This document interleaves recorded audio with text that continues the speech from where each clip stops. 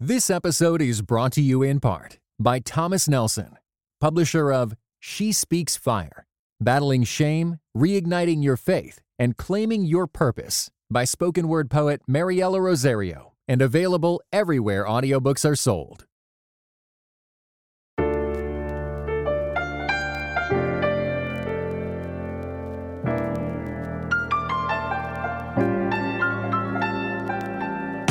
Welcome to The Cartographers, where we map the changing cultural landscape for 21st century Christians.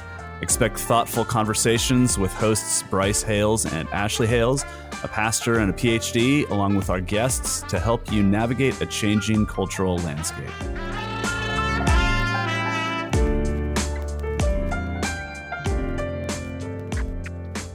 Welcome back to the Cartographers. We are really excited today to be talking with Alan Noble. Alan is a professor of English at Oklahoma Baptist University, the editor of Christ and Pop Culture, and the author of a couple books, Disruptive Witness, You Are Not Your Own. And the book we're talking about today is called On Getting Out of Bed, The Burden and Gift of Living.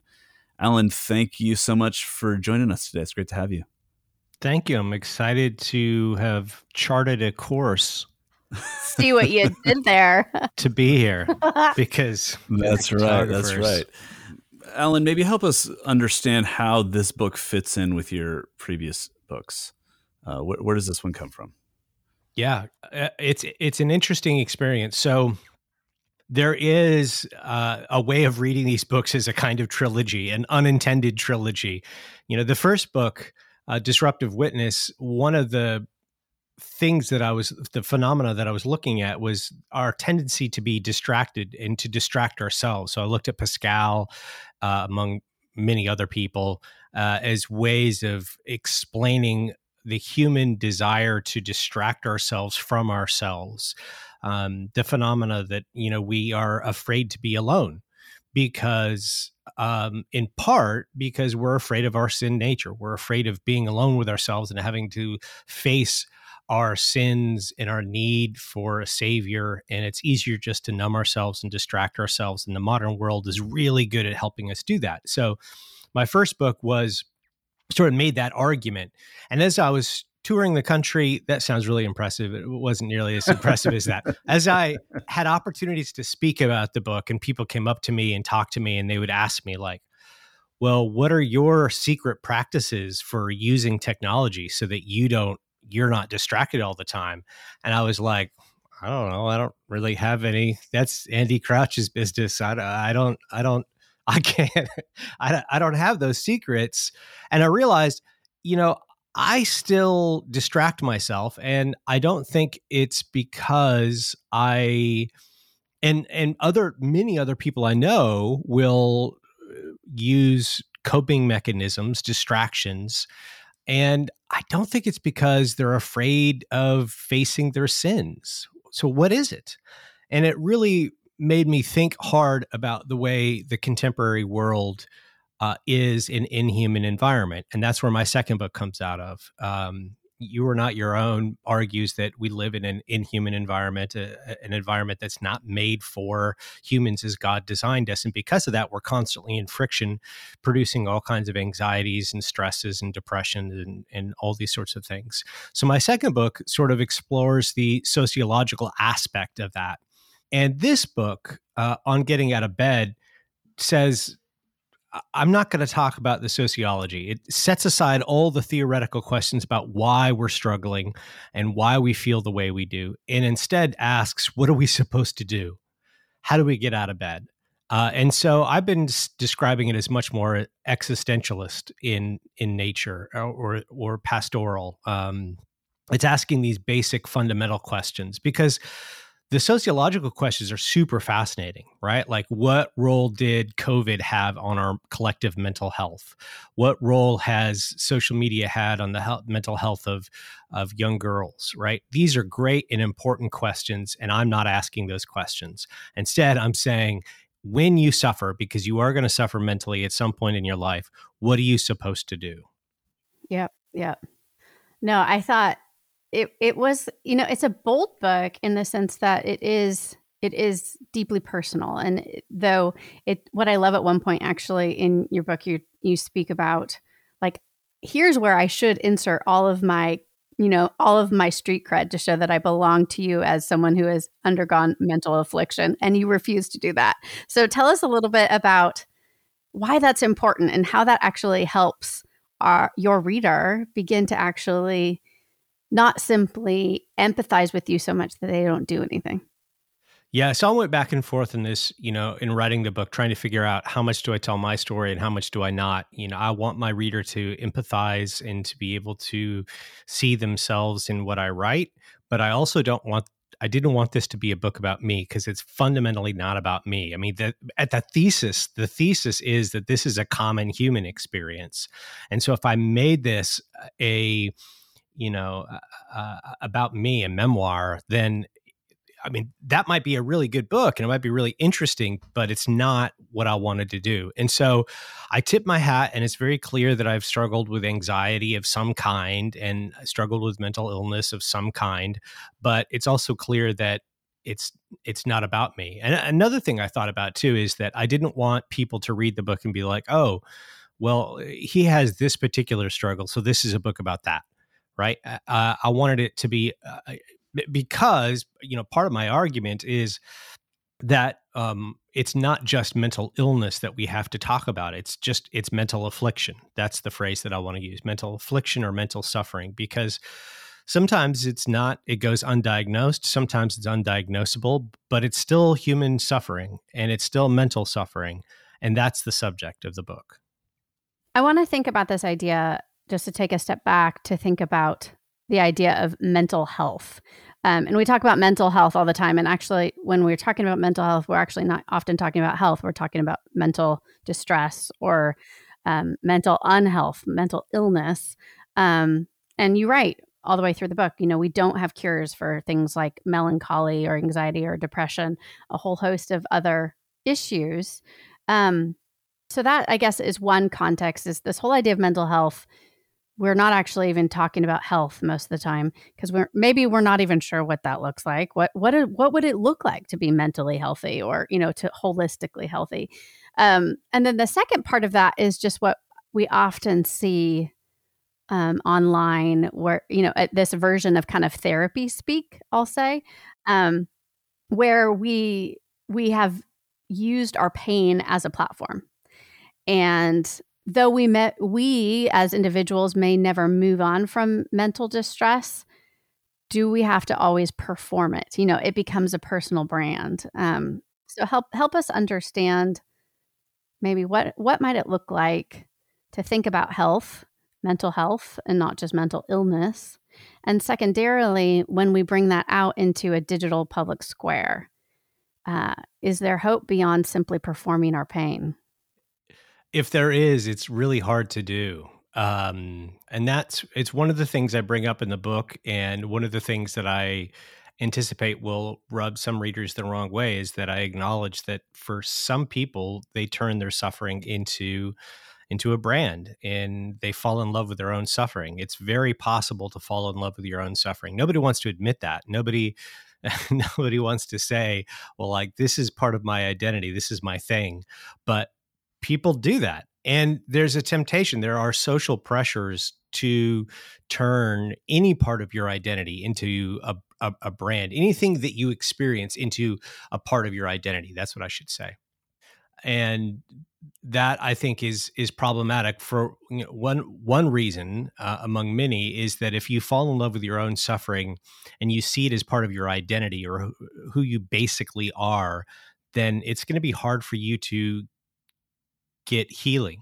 And, as you talk about mental health, if the idea is that you have some movement, you're journeying towards some place of healing, and you arrive at that place of healing, and then you look back and you say, but now who am I? Because that was my identity. That's who I was. And so that's not a good place to be. And so I think all of us should be circumspect when we think about discussing our mental health or mental illness or mental disorders publicly, that we don't turn it into a performance that handicaps our healing process. As far as what is mental, health look like, I don't know. That's a great question. When I get there, I'll let you know. I mean, Okay. I suppose it looks like not thinking about your mental health.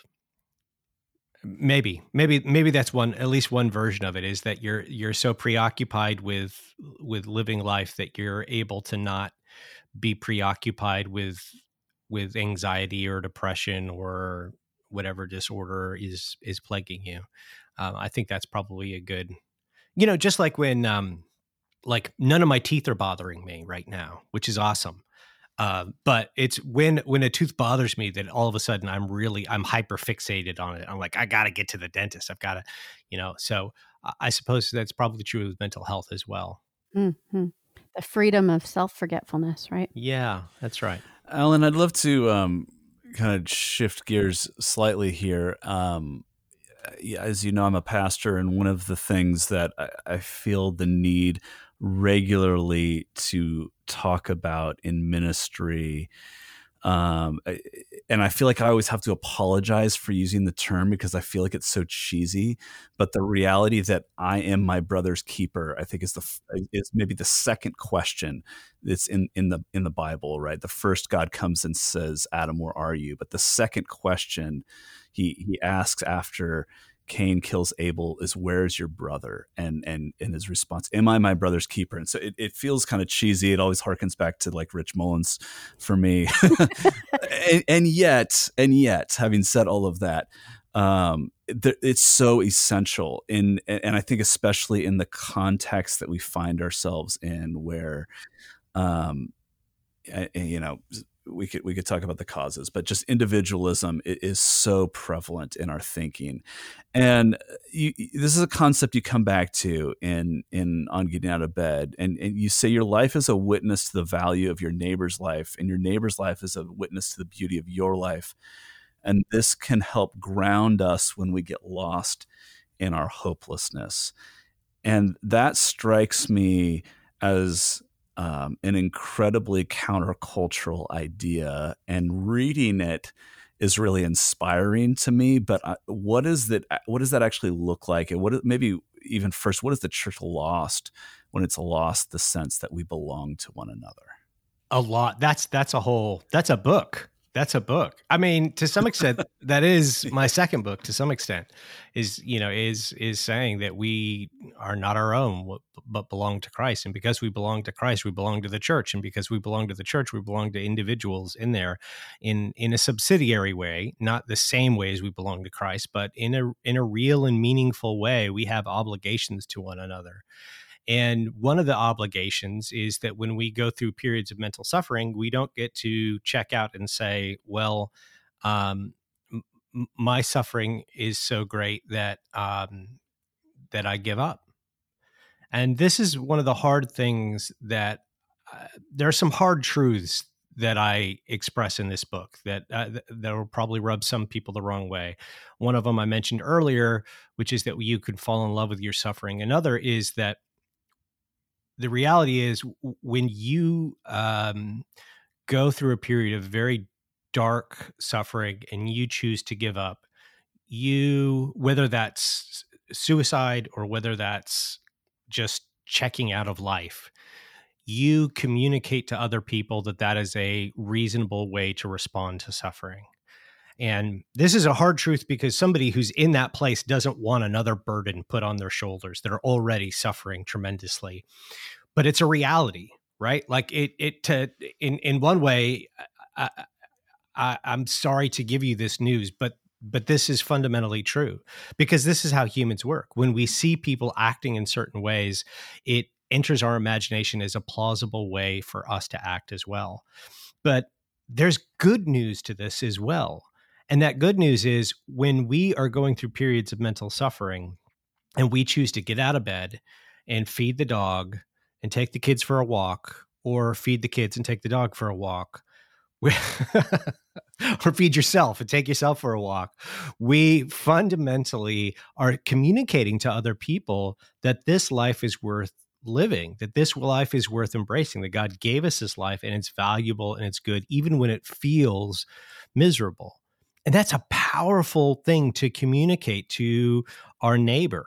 And so, I didn't ask to be my brother's keeper. That's not something I signed up for, but guess what? I am. And, but as I said, I think this is good news too, because one of the things that you lose if you go through a period of depression is a sense of purpose. You feel like your life lacks meaning and purpose and direction. And when you recognize that actually just living life is an act of worship to God, then you recognize that you do have purpose. So it's a hard truth, but it's a truth nonetheless. I wonder, I think it's a really important point that when you see somebody else doing something, it becomes more plausible to do that ourselves. I think one of the realities, though, is that when we see somebody that we care about struggling in any way, but particularly with something like depression or mental affliction, there is just this sense of, I don't know what to do, and I don't know how to help. And I wonder if you can like tell us a story of where you've seen that play out or how you've experienced that, because that's also something that helps us understand what we can do and how we can actually kind of show up in those moments. Yeah, I have a number of people in my life who are present whenever I need them. And I mean, there have been times, and I think I mentioned this in the book, where I have called people 5 minutes before a class starts because my anxiety is bad enough that I don't think I'm going to go to class. I don't think I'm going to teach. And they'll pick up the phone. And of course, life circumstances makes that difficult for most of us. But I've got enough people like that I can usually find someone who I can call and who will pray with me or talk to me and just be a physical or a physical presence, because I think the voice is physical. A physical presence to give me that encouragement that I need to get through the day, to get up, to keep going. So I think that's been very powerful in my own life and inspired me to think in those terms too. Where can I be positioned? How can I position myself next to other people who are struggling, so that when they need help, they have someone there who can speak to them, who can speak words of truth. Because when you get lost in mental affliction, you lose sight of reality in some way, and you need outside voices to guide you home, which is, cartographers. Yeah, I So love it. I love there's it. just tying it all together. But yeah, but no, I think being physically present is important, whether it's your voice or your words or actually showing up in person, if you can do that. I think it's really valuable too to have friends very early on in my own uh, mental health journey. I hate that phrase, the journey. Yeah, I and a belong to a journey. community. Community on a journey. and You take we're on a vitamins journey. and green That's pills everybody. too, and do your yoga. No, I don't. I don't. I should. My community, that's next on my journey. I haven't reached that part of the journey yet. It's a different season. It's a different season. I'm not at that season yet. Oh, I might never make it to that season. By the time I make it, I might not be flexible enough. So, yeah. So I think being physically present is important. But very early on in my experience, I had people who would just tell me, who advocated for me, who told me, go get professional help. And that was really important to me. It may not be as important to younger people because they're growing up with less stigma around getting mental help from professionals. But my generation of evangelicals, that was super sketchy. Like to have somebody say, you can use medications, like legally like use them and it's appropriate. Like God's not going to, judge you for that. That's not a sin. I was like, I needed someone to come along and say that.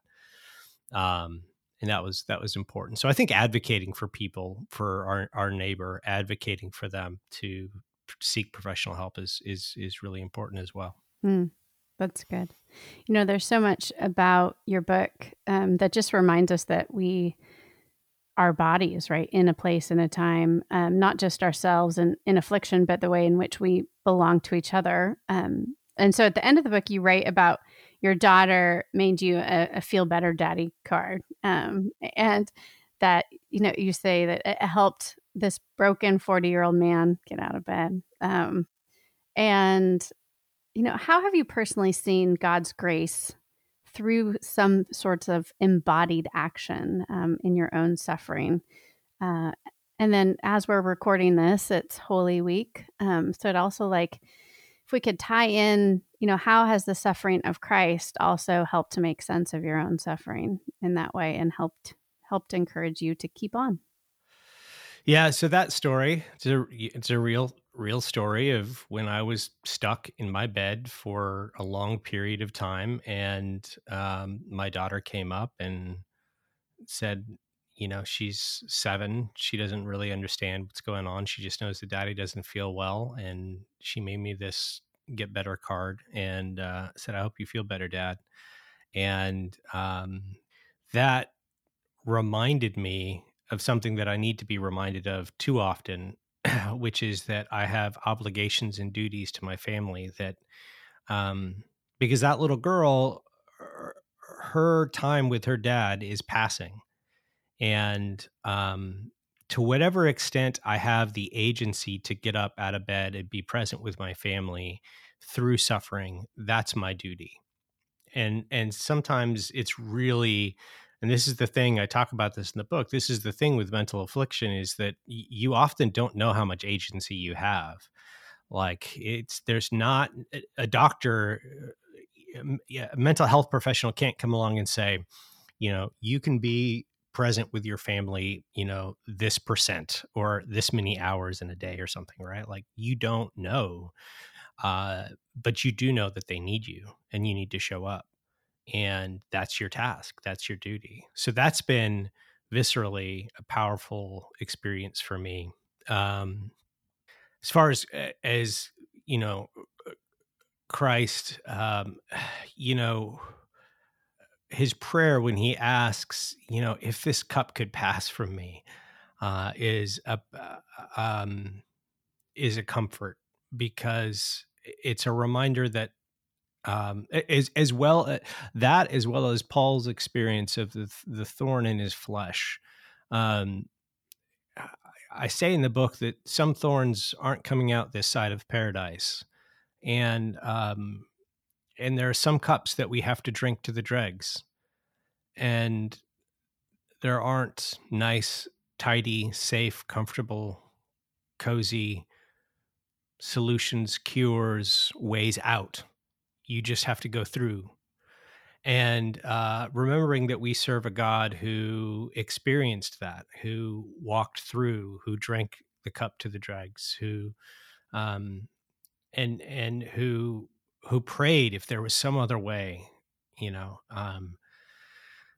yet he was obedient. That's an encouragement. That's a model of what it means to face suffering and to face it bravely and to face it with courage. As I say in the book, ordinary life takes a great deal of courage.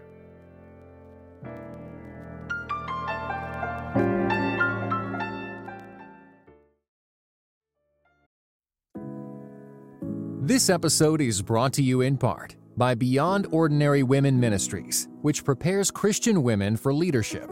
At BOW, we believe that every woman is a leader because she influences someone. So, whom do you influence? Do you mentor a woman? Serve in the workplace? Or do you lead a small group, teach the Bible, or even lead an entire ministry? No matter who or how many you influence, our free online resources will help equip you. Our videos, podcast episodes, and articles from experienced women leaders will encourage you and perfect your leadership skills. They offer wisdom for dealing with ministry pitfalls, current biblical issues, health for your own soul, and insights for shepherding others well. In addition, Bow offers Bible studies designed to connect women of multiple generations. They provide a challenge to both women new to the Bible and those wanting to dig deeper. Be our guest and browse all of our free resources and low-cost Bible studies at beyondordinarywomen.org. Yeah, I mean, kind of following up on that, it seems to me like the whole goal of your book here is to both kind of encourage your reader, but to actually get the reader to action, to actually, get out of bed, metaphorically or literally in some cases. And at one point, and you kind of touched on this a minute ago, but at one point in the book you write, in the end, it is always just you and God and your neighbor and the present choice to act. And you say this, which at the root is actually the choice to worship, and that's okay. And you referenced worship earlier. I wonder if you could kind of connect the dots between the action and worship here. I think this has, just so many broader implications than simply getting out of bed, but maybe it starts there. Could you unpack that for us? Yeah. Right. So in Romans, Paul tells us that it calls us to present our bodies as a living sacrifice, as a spiritual act of worship. And sometimes I think that spiritual act of worship is just getting out of bed and doing the things that God has called us to do, the simple next right things that God has called us to do. And when we do that, what we're doing is we're affirming that this life is fundamentally good. Despite suffering, life is fundamentally good. And in that way, we're echoing God's "it is good" at the act of creation, where we are affirming with God that our lives are good gifts, that our lives are fundamentally good gifts. So, I think that the choice to act, the choice to fall back on others when you can't carry on by yourself, which can be often, is a spiritual act of worship.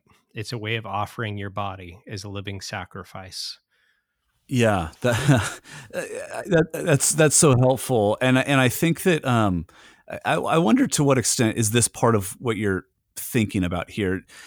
As Christians, so often we think the solution is just like a mental, like it's a learning thing. It's I read a book, which you sort of talked about earlier. Like you're not pointing out the intellectual trends that led to this point as much as you are saying, like, let's figure out how to get out of bed. I mean, how much of that is what you're trying to encourage us to do here? And maybe the better question is, how do we, whether we're leaders in ministry, whether we're Christians listening to this, how do we take that step from just reading your book about getting out of bed and it becoming something that we can actually do in an act of worship that we begin to participate in? So for me, I can only speak for myself. For me, the key has been to think about the next right thing, just to do the next thing. Particularly when you're going through a period of suffering, thinking big picture seems impossible. Like it seems impossible to think about career goals or going on vacation even, or what you're going to do on the weekend. Like those things can feel just too much. But what you can do is think about the next right thing. So what does it look like to do something now? What does it look like? Do I need to chop vegetables and prepare dinner? Do I need to do the laundry? Do I need to get up and go for a walk? Do I need to just literally the next thing? And sometimes you need to break it down into smaller and smaller pieces. I need to take these covers off of my head. I need to put my shoes on. I need to put on a tie. People should wear ties, I think. I'm an advocate of ties. Is this a video podcast? No. I'm wearing a tie. I love it. So, man, I appreciate it. I wish I didn't live in a place where like how casual can you possibly be was the fashion, dictate for the average I know, man. just you're just trying to be all things to all I people, and I regularly have appreciate this conversation with my wife and a thought in my head more often where I've literally said, as a pastor, I don't want to be the guy in every coffee shop that's always overdressed. If I was an architect, I would just embrace it. But as a pastor, I don't want to be like the overdressed pastor. As an architect, I would embrace. I'm sorry, I lost the conversation, but that was good. Ties, the importance of wearing ties, doing the next thing, doing the next right thing. That's it. Doing the next right thing. I mean, I think that's where we have to do. Put on your tie or not put on a tie if that's what you need to be for your cultural context at the coffee shop, unless you're an architect, in which case, apparently you better wear a tie. All right. So, Alan, how have you thought about like the cultural context that we find ourselves in as you're approaching this book? And what I'm thinking about is this. It feels like we are living through a time where we don't expect suffering or hardship to be a characteristic of our lives. And we are also living in a time where talking about the reality of those things seems much more culturally acceptable, right? And if we kind of paint with broad brushstrokes, you can imagine going back to a time not that long ago in American cultural history where those are almost flip-flopped, right? And so does that fundamentally change the way we approach questions of mental health and in our time? Isn't that strange? Yeah, it's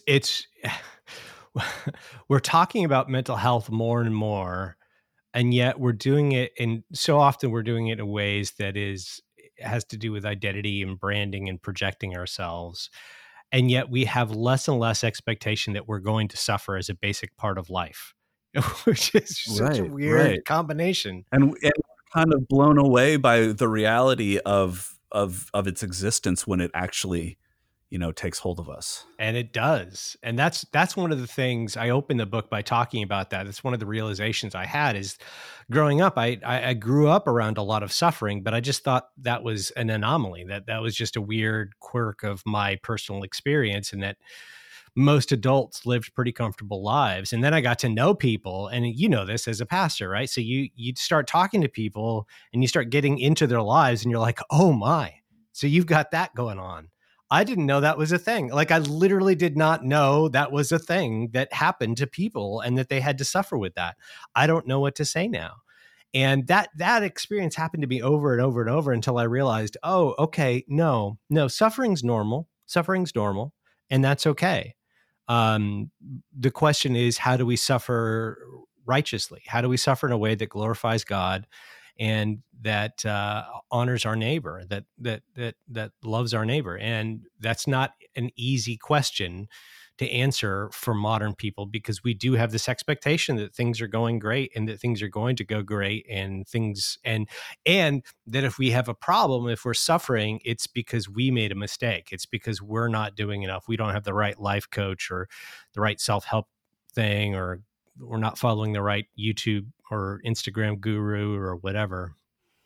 Yeah, I think it is fascinating that we can hold, culturally those two things and that are mutually exclusive together and be like, yes, this is the way that life works. So, let me just say one thing, Yeah. But we kind of do that with like a sort of a judgy attitude towards the 1950s too, where it's sort of like everybody then was so repressed or something. And now we're so much more liberated. And yet it doesn't seem like we're experiencing that sense of liberation culturally. It seems like, if anything, we're more in bondage to the reality that life is not always amazing. Well, we think by liberating ourselves and throwing off everything, any responsibility to God and neighbor, let's say, or place or our bodies, that's what freedom will be. But, as your second book, Alan, and my book, A Spacious Life, are talking about, that freedom from outside constraints is actually a prison. And so it's finding those correct constraints that God gives us that we find true freedom, which might include suffering. Yeah. Yeah. Which often does, really. Actually, it often does. I should not say might. It will. Yeah.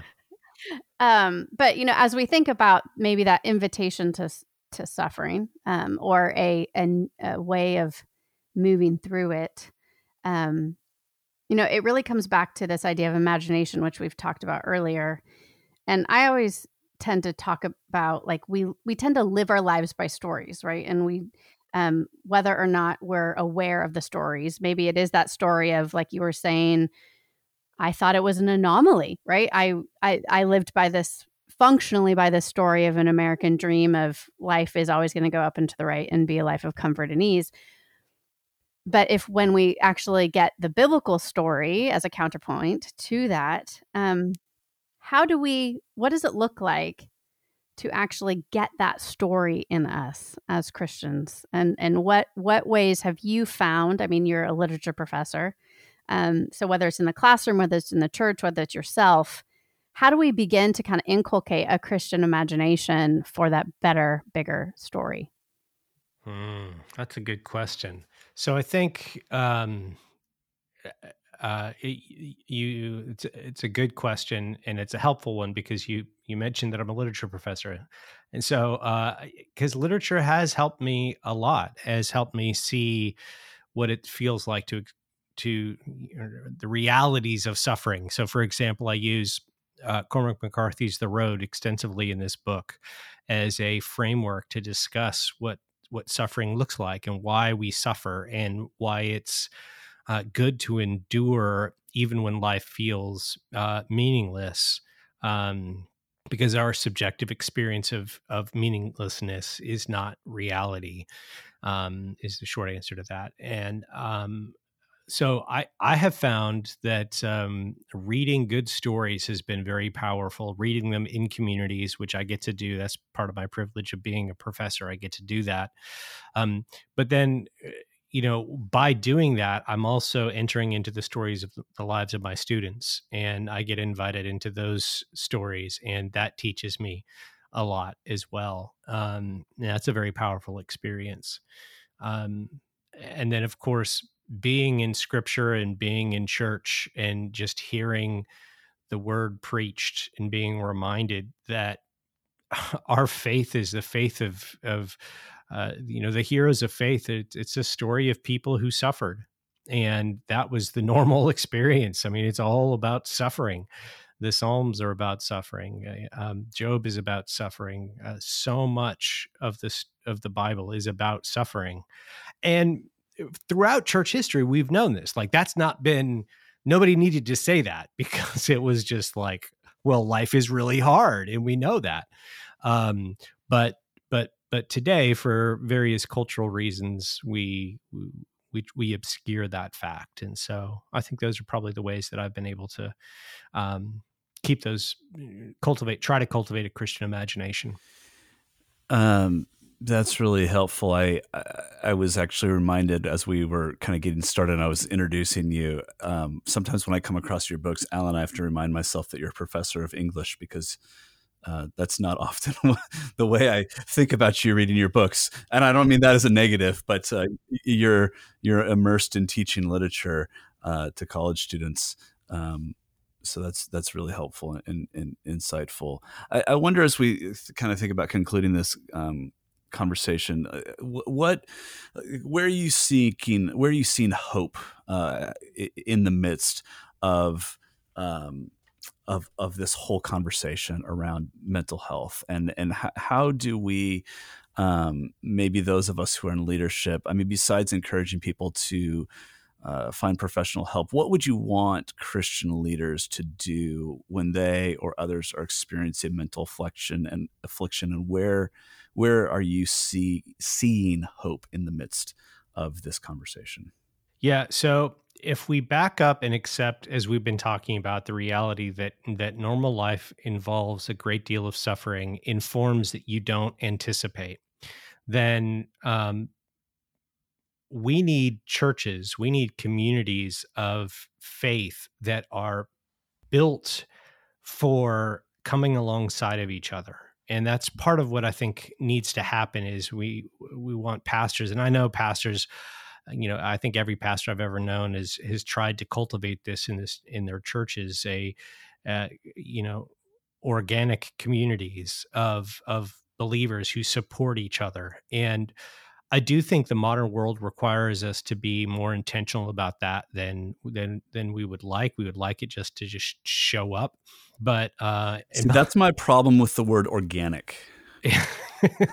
Yeah. Because the things that grow organically in my backyard are the things that I don't want growing. Yeah. And it takes a lot of work to make it look organic.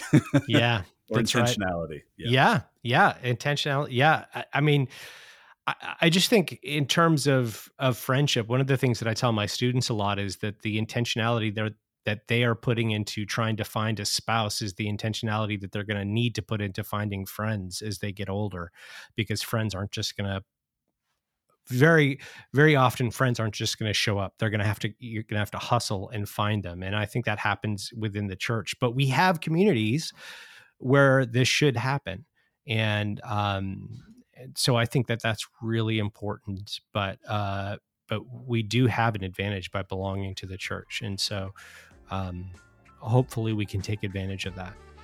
Well, thank you so much, Alan. We appreciate you getting out of bed, putting on your tie, and yeah. Pleasure. Thank you. Thanks, Alan.